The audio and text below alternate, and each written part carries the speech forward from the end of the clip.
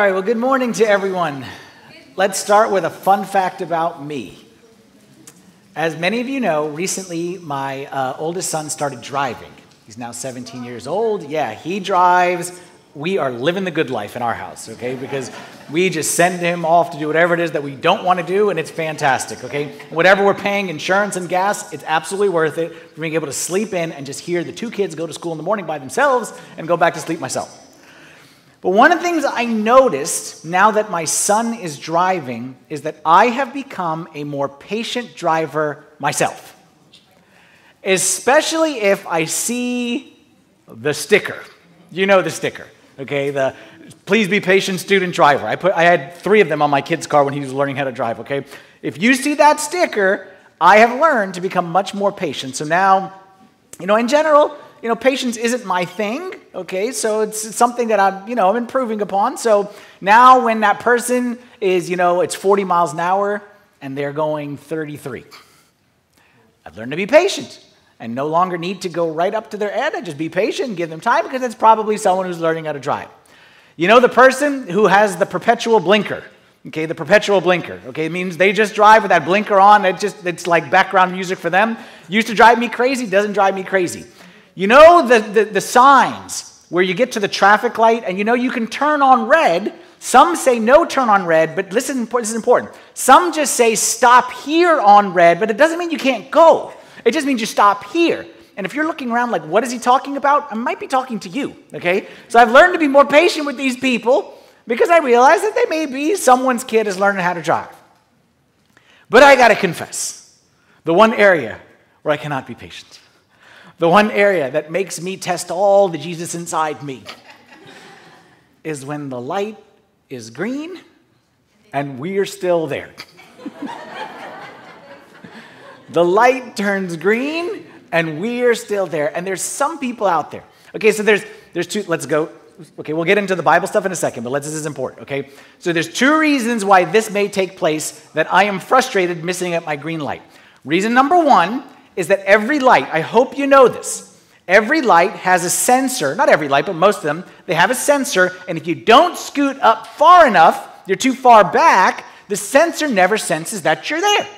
So sometimes I meet people who are very, we love the Lord and we wait on the Lord, and like 4 cycles have gone through, and there they are. They're just sitting there trusting at some point it's going to turn green. They need to scoot up a little bit. You need to scoot up. And if you're looking at me like, oh, you may be honked at a lot is my guess, okay, if you have no idea what I'm talking about.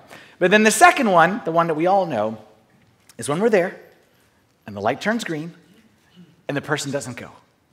And they're just sitting there, probably checking their phone. Let's assume checking their phone.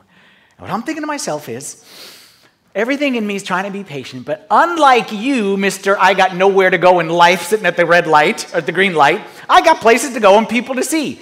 And I calculated the exact number of minutes needed for me to get from point A to point B, and I just simply, unlike you, don't have the extra minute and a half to waste my life here at this green light. To be honest, that takes everything inside me not to go crazy on this person. And like I said, it depends on how much Jesus I got in my day.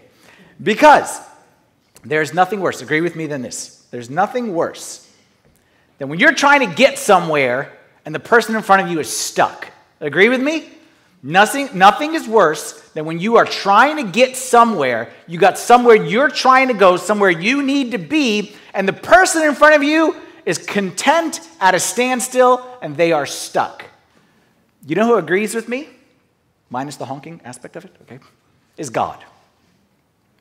I think God agrees with that statement. I don't think God would say it as rudely as I said it. I don't think God would glare at people the way I may glare or honk every now and then. But I think that God would feel the same way. You know why? Because life on this earth, Christian life, is not about staying still.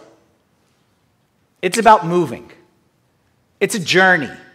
It's from point A to point B. It's a growth. And that's why if you look in the scripture, there are many verses that talk about walking and movement. Let me give you some examples. Like in the Old Testament, it talks about people who walked with God. This here, Genesis chapter 6, verse 9. It talks about Noah. Noah was a just man, perfect in his generations. Noah walked with God. Now that walked with God doesn't mean a literal, the way you and I would walk after dinner. Doesn't mean that. It means he journeyed with God. He moved forward to where God was leading him. New Testament, Jesus came and he called people to be his disciples. Come follow me, come walk with me. And it says this in 1 John chapter 2, verse 6. He who says he abides in him ought himself also to walk just as he walked. So again, it's not talking about his gait, okay, or his footsteps. It's not talking about physically how he walked. It's talking about the movement. And there's another example of when some people stopped walking with Jesus, and apparently that's pretty bad. John 6:66. From that time, many of his disciples went back and walked with him no more. And there's so many other references. Like there's verses about walking in the Spirit, walking in the light, walk worthy of the calling with which you have been called. So many verses that tell us about the importance in the Christian life of walking. And there's another verse that encapsulates it all, but it doesn't use the word walk. It uses a different word. Ephesians 4:15. St. Paul says that we should no longer be children. We should no longer be children, but we should grow up. We should grow up in all things into him who is the head, Christ. Christianity is not about stagnancy. Christianity is not about get to a certain point in time, put her in park, and sit still and just coast the rest of life. Christianity is about movement. Think of your spiritual growth like your physical growth. What would you call it if I have a child who is born, and he's beautiful, and then he gets to 1, and he's goo-goo gaga and all that stuff, and it's cute, and it's whatever it may be, and he poops on his pants, and we change the diaper and all this stuff, and that's cute. But let's say it's 10 years later, and he's still goo-goo gaga, poop in his pants. It's not cute. It's a sickness. It's a tragedy. And I think the same is true spiritually. Is that spiritually, some of us, I'm not pointing fingers at anyone, but some of us are still goo-goo gaga pooping in our pants. And some of us have gotten content with where we are and forgot that Christianity is never about reach a certain point in time. I was good back in 2006, and let me just kind of hit cruise control from there. Christianity is about growing up as much as anything else. So that's why if you ask me, when God is behind someone who's stuck at a green light, if it's a red light, okay, you stop. But when there's the light that's green and God is behind, sometimes God wants to give that divine honk as well. And sometimes God sees us at a standstill, at park, and we're not scooting up enough to make the light go. And God sees that we're missing out on opportunity, so God nudges up on us behind and gives a little bit of a divine honk. And that's why I love this verse right here. It tells us what God's plan is for us. 2 Corinthians chapter 3, verse 18. It says, we all, with unveiled face, beholding as in a mirror the glory of the Lord, are being transformed. Movement, growth. We are being transformed into the same image from glory to glory, just as by the Spirit of the Lord. That's an important verse. Transformed from glory to glory means we've reached this level of glory. And what does he want to do? Take us to the next level of glory. And then when we get there, we're like, this is the best. He wants to take us to the next level. Next level. We don't stop the journey until we reach the top. And what's the top? Is we are the image of Christ. That's the journey that we're all on. The journey isn't that we made it to church on Sunday. The journey isn't that we survived high school. The journey isn't that we got married. The journey isn't that we have kids and they're good kids. The journey continues. It's a journey of movement, forward and upward in Christ. And that's why what I want to do as we start this series is I want to jog your spiritual memories a little bit. I want to poke at it and see if we can discover, if we can remember back to the, quote, good old days. Do you remember that time when you were not spiritually stuck? Do you remember the time where you were actively pursuing spiritual growth? Where you would say things like, where he leads me, I will follow, and you meant it. And you truly prayed and said, God, I want to do great things for you. I'm not content here. That was the time where you would wake up early to pray. You would set your alarm early. That was the time where you would stay up late and you would read their spiritual books, or you'd read your Bible, and your mom would say, go to sleep. And you'd be like, okay, 5 more minutes, because you just wanted to intake as much as you could. That was back when you didn't binge watch series of shows or news or whatever. You binge watched sermons. And you really could get, if you could get your hand on another sermon, another series, you would just jump into those things. Do you remember that time? Or is that so far long ago that you can't even remember it? Compare that with where you are now. And for many of us, if we're honest, we're stuck. We remember that, but it's a distant memory. And if you ask yourself, when was the last time I moved? When was the last time I grew? For some of us, we'd say the only movement I remember is backwards. Like we're at the light rolling backwards. with no sense of urgency. And what I'm saying is just like that driver, when I'm behind that car, because I love the driver in front of me, I want him to get to where he needs to get to. Sometimes I give him a honk. And because I care about him, well, actually, truthfully, that's not. Let me say it this way. Truthfully, what I do, when I see, the idiot driver in front of me who doesn't know he needs to scoot up and he's going to stay at that light forever and ever and ever, and just, again, the second coming is going to come and he's going to still be at that light because he doesn't realize there's a sensor. What I do, because I don't like to honk, like I'm kind of talking a little bit, I don't really like to honk because I'm a priest and I don't want people to hate God because of the mean priest. So I just go around. You know what? I recognize, you can spot them a mile away. This person is, they're camping out that light, okay? Enjoy that right there. I just go around. I just make a right turn, make a U-turn. But you know what? Because God loves us, he doesn't go around. God could easily go around you. And God could say, you know what? That person, they're to stand still. They don't get it. Like I've sent them messages. They're content. There's no sense of urgency. Go around. Let's just choose somebody else. And I'm sure the angels are like, come on, that's enough with this guy. You got 8 billion people on the planet. Just choose another one. He ain't that special.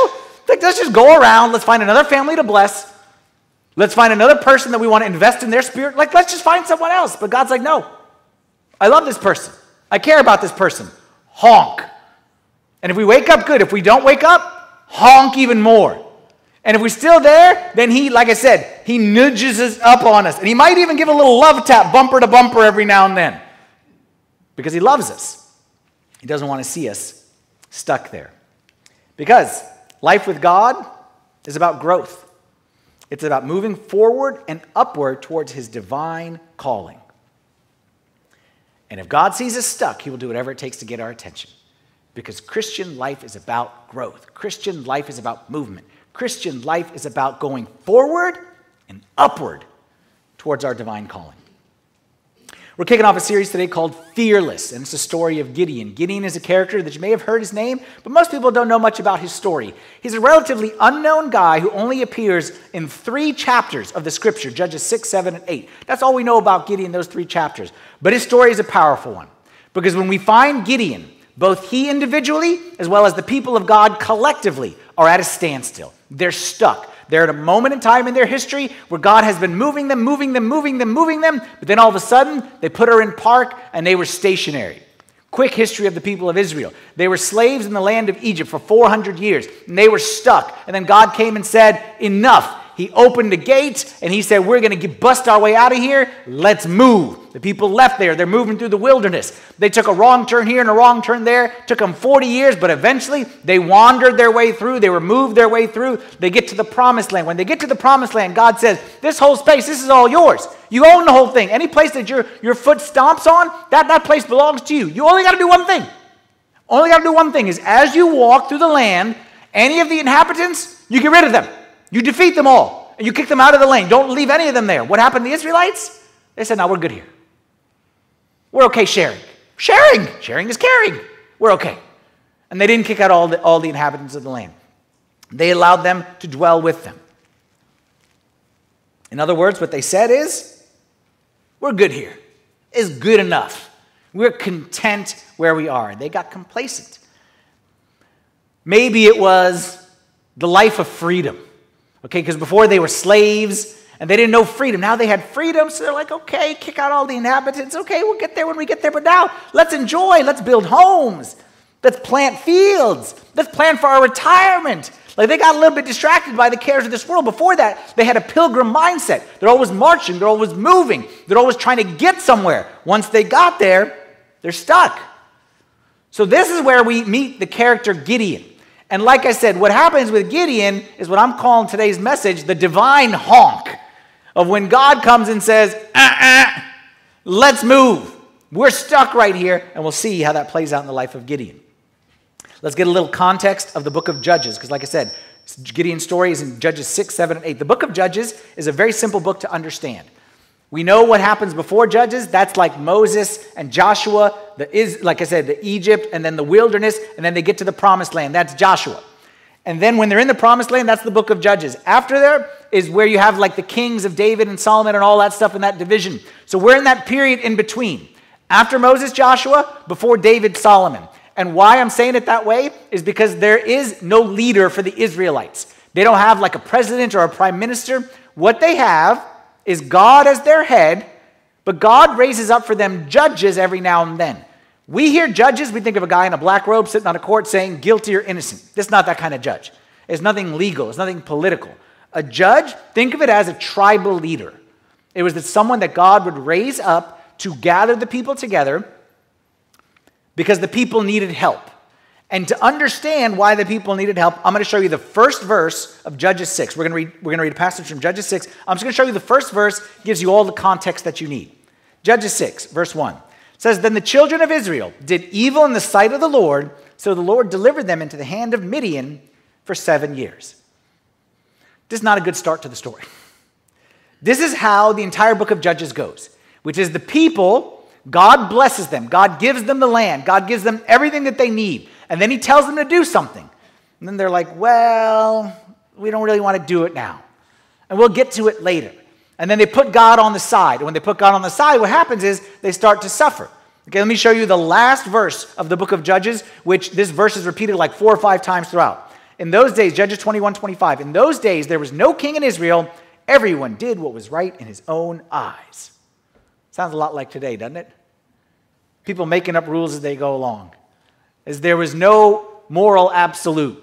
There was no authority that defined how people behaved. Everyone just kind of did what they want. People made it up as they went along. And the end result of that was a cycle, which is called the Judges cycle, which is basically this. Start at the top. The people would rebel against God. They would choose to ignore his commands, and that would lead to a reward, which led to a repentance, which led to rescue. When I say reward, that means like a consequence. Okay, the reward, usually we think of it positive, but you could also say it negative. Okay, God rewards each one according to their works. So the reason I chose the reward is because I wanted to all start with R. That's why, in case you wonder. Okay. Rebellion, reward, repentance, rescue. The people would rebel against God. Tell me if this sounds familiar. The people disobeyed God. They found themselves in a tough situation. They had a consequence of it. When they had that consequence, they repented. We love you, God. We need you, God. Please save us. And God sends a rescue. And then once God rescues them, they do what? They forget about God, and they go through the same cycle all over again. This is the whole book of Judges. This is the story of our lives. Like, this is very familiar to us. The reward part is where we're finding the Israelites right now. They rebelled against God, and they had the consequence, not a punishment. Parents, we know the difference, right? This is not a punishment. God doesn't punish his people. God allows us to have what we asked for. God said, if you choose me not as your king, okay, you can choose me not as your king. You chose that you don't want me to be your leader, okay, fine. The Midianites can be your leader, or the Ammonites can be your leader, or the Philistines can be your leader. That's basically the whole story, and that's the story of our lives, is God doesn't kick us out of his family ever, but we choose and say, I don't want you as my father. I don't want to follow your rules. So God says, okay, I'll allow that. And what they end up doing is they end up serving the Midianites. And then after the Midianites, like I said, it's the Philistines, and after them, it's somebody else. So let's now go back to Judges chapter 6, and let's read the story with that context in mind. Judges 6:1. Then the children of Israel did evil in the sight of the Lord. So the Lord delivered them into the hand of Midian for 7 years. And the hand of Midian prevailed against Israel. Because of the Midianites, the children of Israel made for themselves the dens, the caves, and the strongholds which are in the mountains. So it was, whenever Israel had sown, Midianites would come up, also Amalekites, and the people of the east would come up against them. Then they would encamp against them and destroy the produce of the earth as far as Gaza, and leave no sustenance for Israel, neither sheep, nor ox, nor donkey. For they would come up with their livestock in their tents, coming in as numerous as locusts. Both they and their camels were without number, and they would enter the land and destroy it. So Israel was greatly impoverished because of the Midianites, and the children of Israel cried out to the Lord. We'll pause the story right there. Israelites. The story starts off, they're hiding in dens and caves. Why? Why would the people of God, who God said, this land is your land, this land belongs to you, why would they be outside the land in dens and caves? Well, because like I said, they were reaping what they had sown. What they had sown is they allowed the Midianites to now take over because they didn't destroy them when they were supposed to. They didn't obey God. And the Midianites would come in every year for 7 years and do what? Every year at harvest time, the Midianites would come in, take all the crops, that they wanted, as much as they could fill their baskets, they would steal all the crops that the Israelites spent all year planting and sowing and watering and cultivating, and all year. The way it works was you worked all year for the harvest time. You worked winter, spring, and summer to get to the fall harvest. You kept working. The Israelites did all that work. Harvest comes around, Midianites come in, take as much as they can carry. And what they couldn't carry, what did they do with it? Just leave it? They destroyed it on the way out. So I can only carry all this kinds of corn, destroy the rest of the corn, burn the rest of it. They ravaged the land. And this had happened not once, not twice, not 3 times, but how many years? 7 years in a row. Which is why many of them were afraid. They were in hiding. They left their homes. They were hiding in the mountains. They were in the desert. They were scared, and they were doing whatever they could to protect themselves and their families and their livestock. When we meet Gideon, the people of Israel are being dominated by fear. And I think that's a perfect picture of how a lot of us might be living today. But the good thing is, just like today, God meets them in that place. Verse 7. And it came to pass when the children of Israel cried out to the Lord because of the Midianites, that the Lord sent a prophet to the children of Israel, who said to them, Thus says the Lord God of Israel, I brought you, watch now what he says right here. It says, I brought you up from Egypt and brought you out of the house of bondage. I delivered you out of the hand of the Egyptians and out of the hand of all who oppressed you, and drove them out before you and gave you their land. Look, sometimes we have funny thoughts in our head. I hear this all the time of like, why in the Old Testament God is so mean and God is so judging and he's not grace and he's not mercy. Anyone who says that, all due respect, has never read the Bible. Because the Old Testament shows the grace of God much more than the New Testament. Much more. Much more mercy in the Old Testament than the New Testament. Just look right here. Look how many times these foolish Israelite people, just read the whole book. They make mistake after mistake after mistake after mistake. And every time I'm thinking to myself, this is enough with these people. And God says, one more chance. One more chance. And I'm the reader. I'm like, no more chances. They stink. They're the worst. God says, one more chance, one more chance. I remember when I was a kid, I have an older brother who's a year older. Then I have a younger brother who's 9 years younger. Okay? So it's kind of like the two of us right here and then my younger brother. And when we were growing up, we used to play video games. Who of the 3 of us do you think was the best at the video games? The little one. So annoying. So he's like 5. Okay? And we're like in high school. And we're playing video games. And he beats us every single time. He beats us every single time.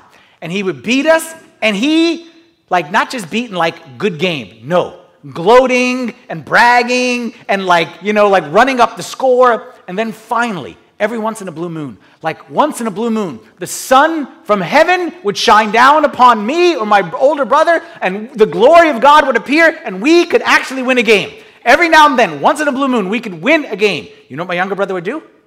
Pull the plug. Yes, exactly. He would pull the plug, and we would then go ballistic on him. We would go crazy, and but he was smart, because he knew he only had to endure about 6 seconds. That's what it came down to, 6 seconds of beating before my mom came rushing down the stairs. And my mom, what would my mom do? What would every mom do in that situation? You got a 15-year-old and a 16-year-old, and you got a 5-year-old or a 6-year-old. What would the mom say? No, it's okay. He didn't mean it. No, he meant it. And no, he's young. No, he's not young. And no, and she make excuse after excuse after excuse, and you're like, you want to kill him? But you can't. I'm telling you, God is the same way. God is the same way with the Israelites. You're like, these people are dumb. These people are foolish. These people are rebellious. And God's like, no, they didn't mean it.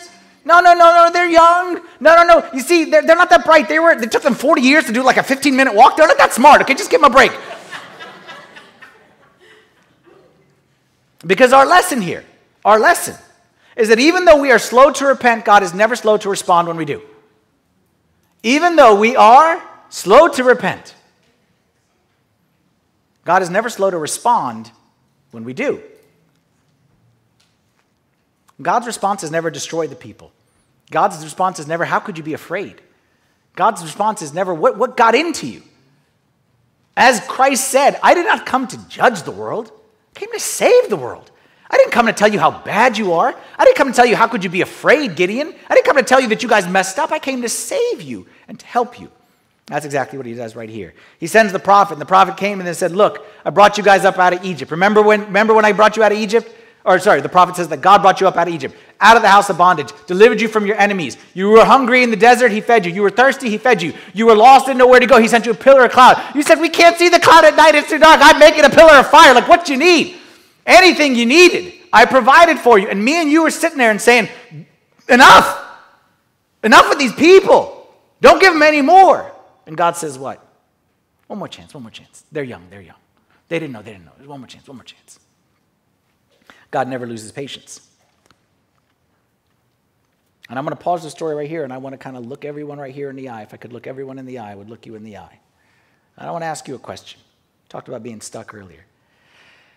If I asked you to tell me a story of God's work in your life, could you tell me? Like, if I asked you, not right now. Okay, thank you, though, whoever's going to volunteer. Okay. If I asked you, you got a story? Like, did God ever work in your life? God ever speak to you? God ever do anything of value? Like, did he? Because we walk around like there's like it's just enemies. We walk around like there's just bad guys. We walk around like there's just circumstances. But God appears right now. He sends a prophet and he's like, hey, y'all remember? So I'm asking you the same question. You got a story? Because I bet you do. I bet you if you think hard enough, you could tell me a story, I bet, about forgiveness when you were at your worst. I bet you could tell me a story when you were forgiven at your absolute worst.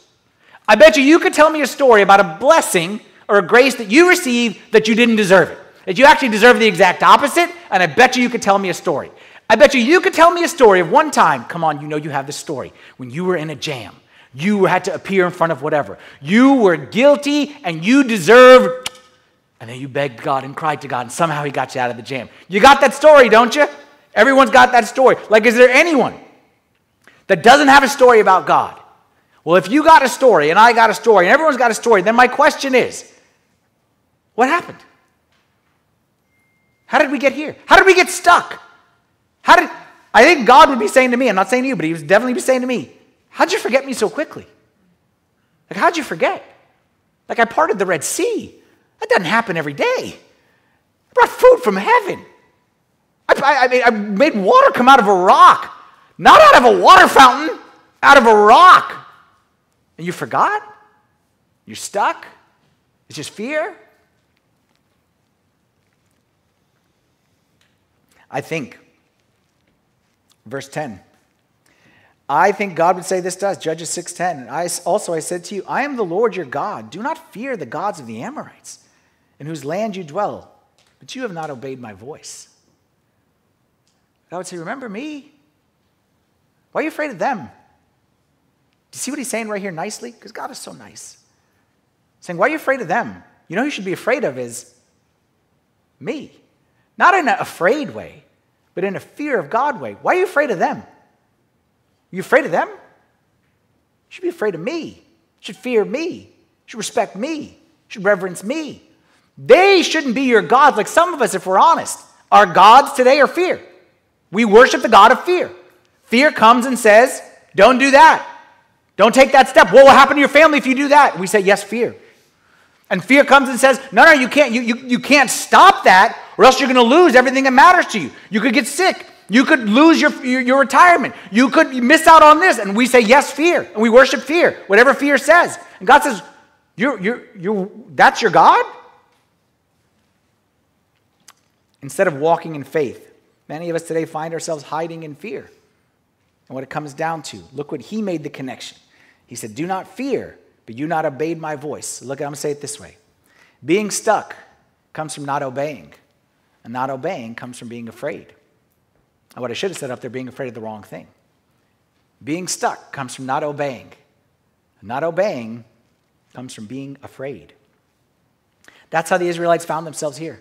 That's how we find the sorry state that they're in. Hiding in fear in the caves. How did we get here? Because I told you, I gave you a command, do not be afraid, I am with you, kick out the inhabitants. You refused, you were afraid of the wrong people, and that's why you ended up where you are today. Being stuck comes from not obeying comes from being afraid. And the grace of God is, it's exactly in that low, pitiful, sad state that God enters the story. He first sends him the prophet, but now he calls Gideon. And Gideon is a parallel to the people of Israel. So everything I said about the people of Israel in fear, Gideon encapsulated it the most. We're going to enter the story of Gideon right now in verse 11. It says, "Now the angel of the Lord came and sat under the terebinth tree, which was in Ophrah, which belonged to Joash the Abizrite, while his son Gideon threshed wheat in the winepress in order to hide it from the Midianites." Now, this verse doesn't seem like it has much to it, but this verse tells us a lot about Gideon. And the key part is the part that's highlighted there, is that Gideon is threshing wheat in a winepress in order to hide it from the Midianites. Gideon is our hero for this next 5 weeks, but Gideon is not a typical hero. You think hero, you think somebody of supernatural strength or courage, or is flipping tires in the thing, okay, like whatever it may be. You think someone who can do heroic feats. You think someone who has an ability that no one else does. Well, I got news for you. That ain't our man Gideon. Gideon's about it. Forgive me, Gideon. That's about as sorry and tired a hero as you will ever see. If you had to ask Gideon, say, people, give me characteristics of Gideon. People would say fear. People would say insecurity. People would say timidity. People would say Gideon is the last fool that you would expect to be a great hero for God. And he's the one that God chooses right here. And you can see his character by saying what it says right there. He threshed wheat in a wine press. You don't usually thresh wheat in a wine press. In fact, a wine press is the opposite of where you would thresh wheat. Wine press is for wine, stomping grapes. A wheat should be on a threshing floor. What's the difference? A threshing floor, where you would normally thresh the wheat, is an open air space. Okay, a big open area out because you needed the breeze and the air to help in the process. Because the way you do it is you would take a stalk of wheat, and what they would do is first they needed it to be dry. So the air needed to dry it all out, because then they would take this wooden paddle and they would beat the stalk of wheat. And what would happen is that there's two parts to the wheat. The chaff and then like the good part, like the grains part. The chaff is the light part. So when you're in the open air, the chaff would get blown away. Okay, think of it like, those little flowers where you go, and a thing flies away. That's like chaff. So you needed to be in the open air so it would fly away. And then the grainy part is the heavier part, would fall to the ground, you'd sweep it up, you'd be done in no time. A wine press was the exact opposite. A wine press was a place that was in a cave, in a dark space. It was damp, it was musty, it was humid, because you would stomp out the grapes and the moisture would help you in that process to make them like easier to stomp on. Why is Gideon threshing wheat in a wine press? Answer: he's afraid.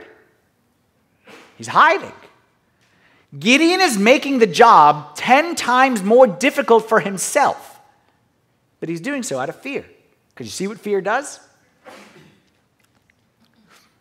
In fact, I picture him as he's in this wine press, this closed space, and he's threshing this thing. I picture Gideon, again, exact opposite of what you'd see in a hero. Hero stands like this, hero looks like this. I picture Gideon as he's doing this as quietly as he could, so nobody heard him. And I picture if there was like a rustling of the leaves, Gideon would hide, and Gideon would duck, and every time there was a noise, and you're like, that's our hero? Now, that's a man who's hidden, who's hiding in fear, who's not walking in faith. He's cowering in fear. But that's exactly where God meets him.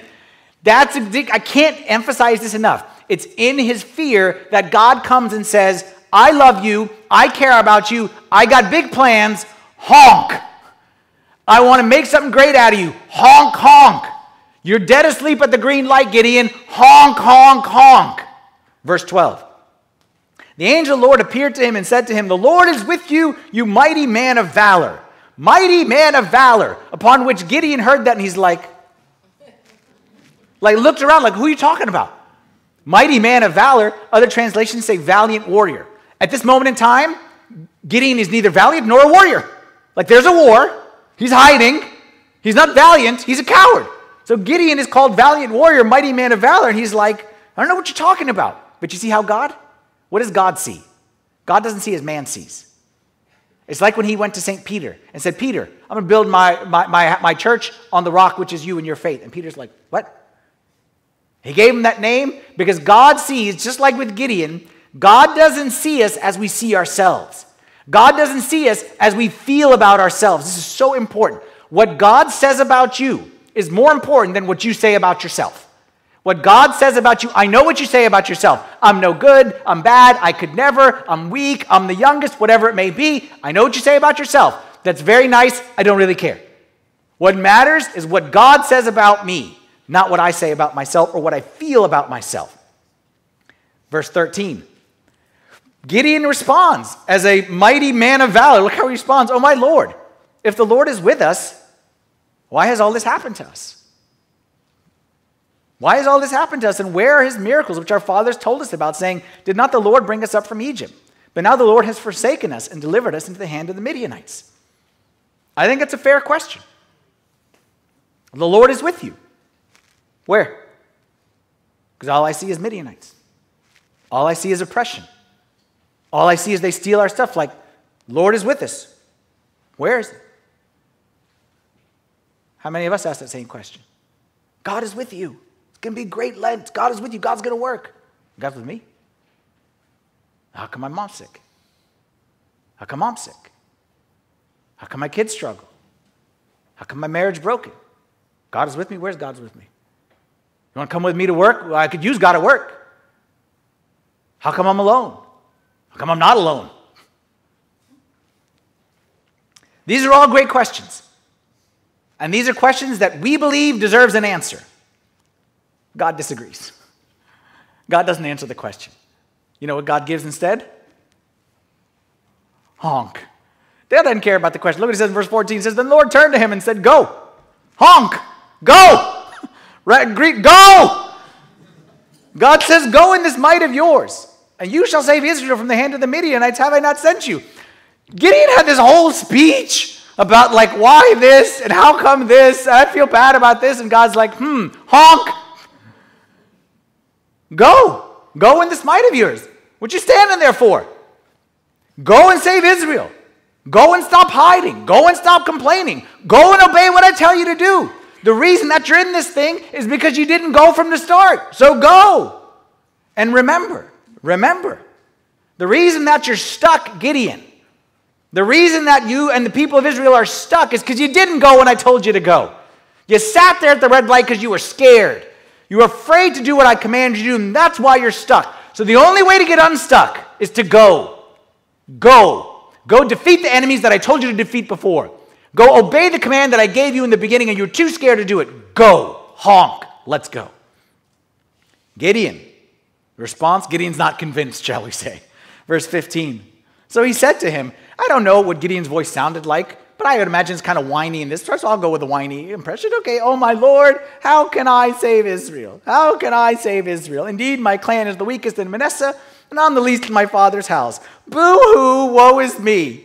God says, valiant warrior, and you're like Gideon, I'm trying to see you as a hero. I'm trying to talk you up here. I'm trying, but you can't, you're not helping me.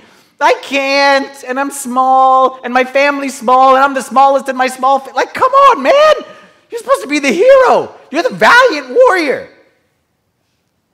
God again responds. And the Lord said to him, surely I will be with you. You shall defeat the Midianites as one man. Again, God doesn't answer him. God doesn't say. God says, I commanded you, go, I'm with you, go.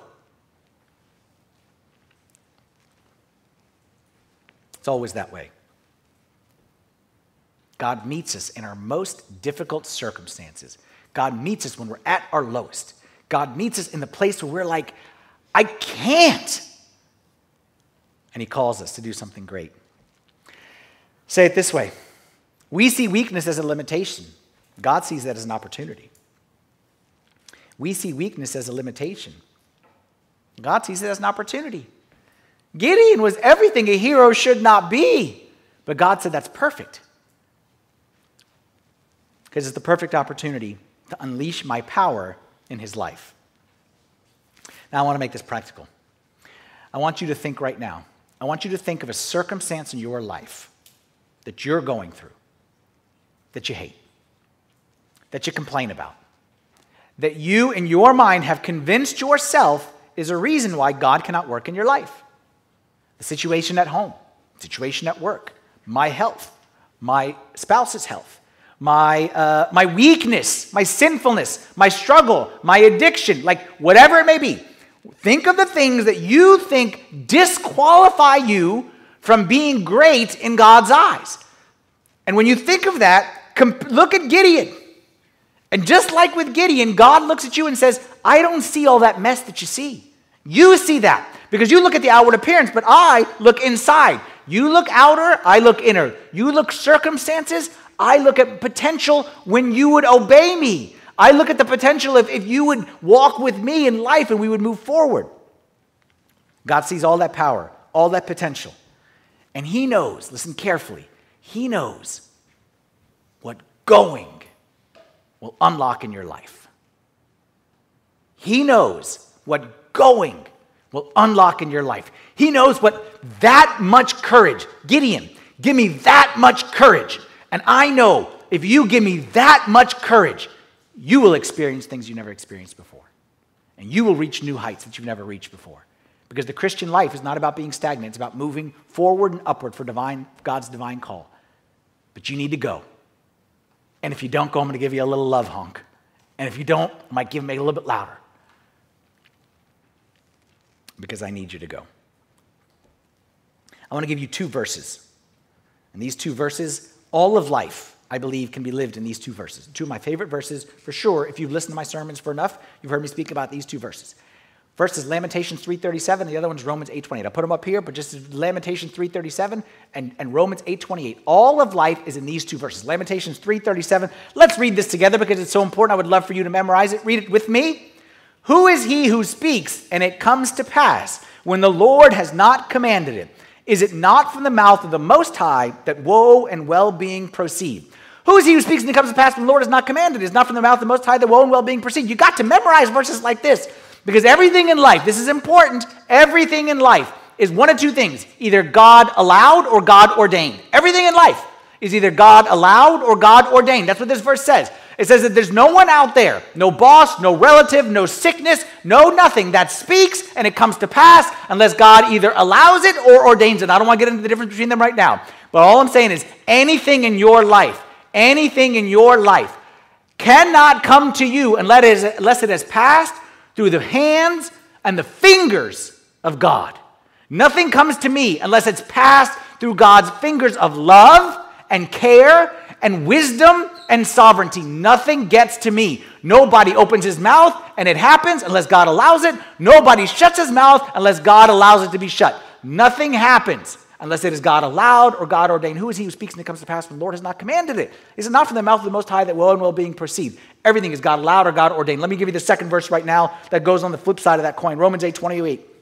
Read it with me. It says, and we know that all things work together for good to those who love God, to those who are called according to his purpose. We know that all things work together for good to those who love God and called according to his purpose. We know that everything is God allowed or God ordained, and we know if it's in my life, it's passed through his hands, and if it's in my life and passed through his hands, then there's a purpose. There's a reason. There's something that God wants to do. So let me tell you this way. Let me ask you a question, and I want you to think about this answer this week. You might not be where you want to be, but did you ever stop to consider that you're exactly where God has you, and it's for a reason? You might not be where you want to be, but did you ever stop to consider that you're exactly where God has you, and it's for a reason? There's a time in my life I look back to, and when I read this question, when I was in college, I didn't start off my college years very close to God. Kind of away from God, like I was kind of 1 foot in, 1 foot out. You know, I was young and whatnot.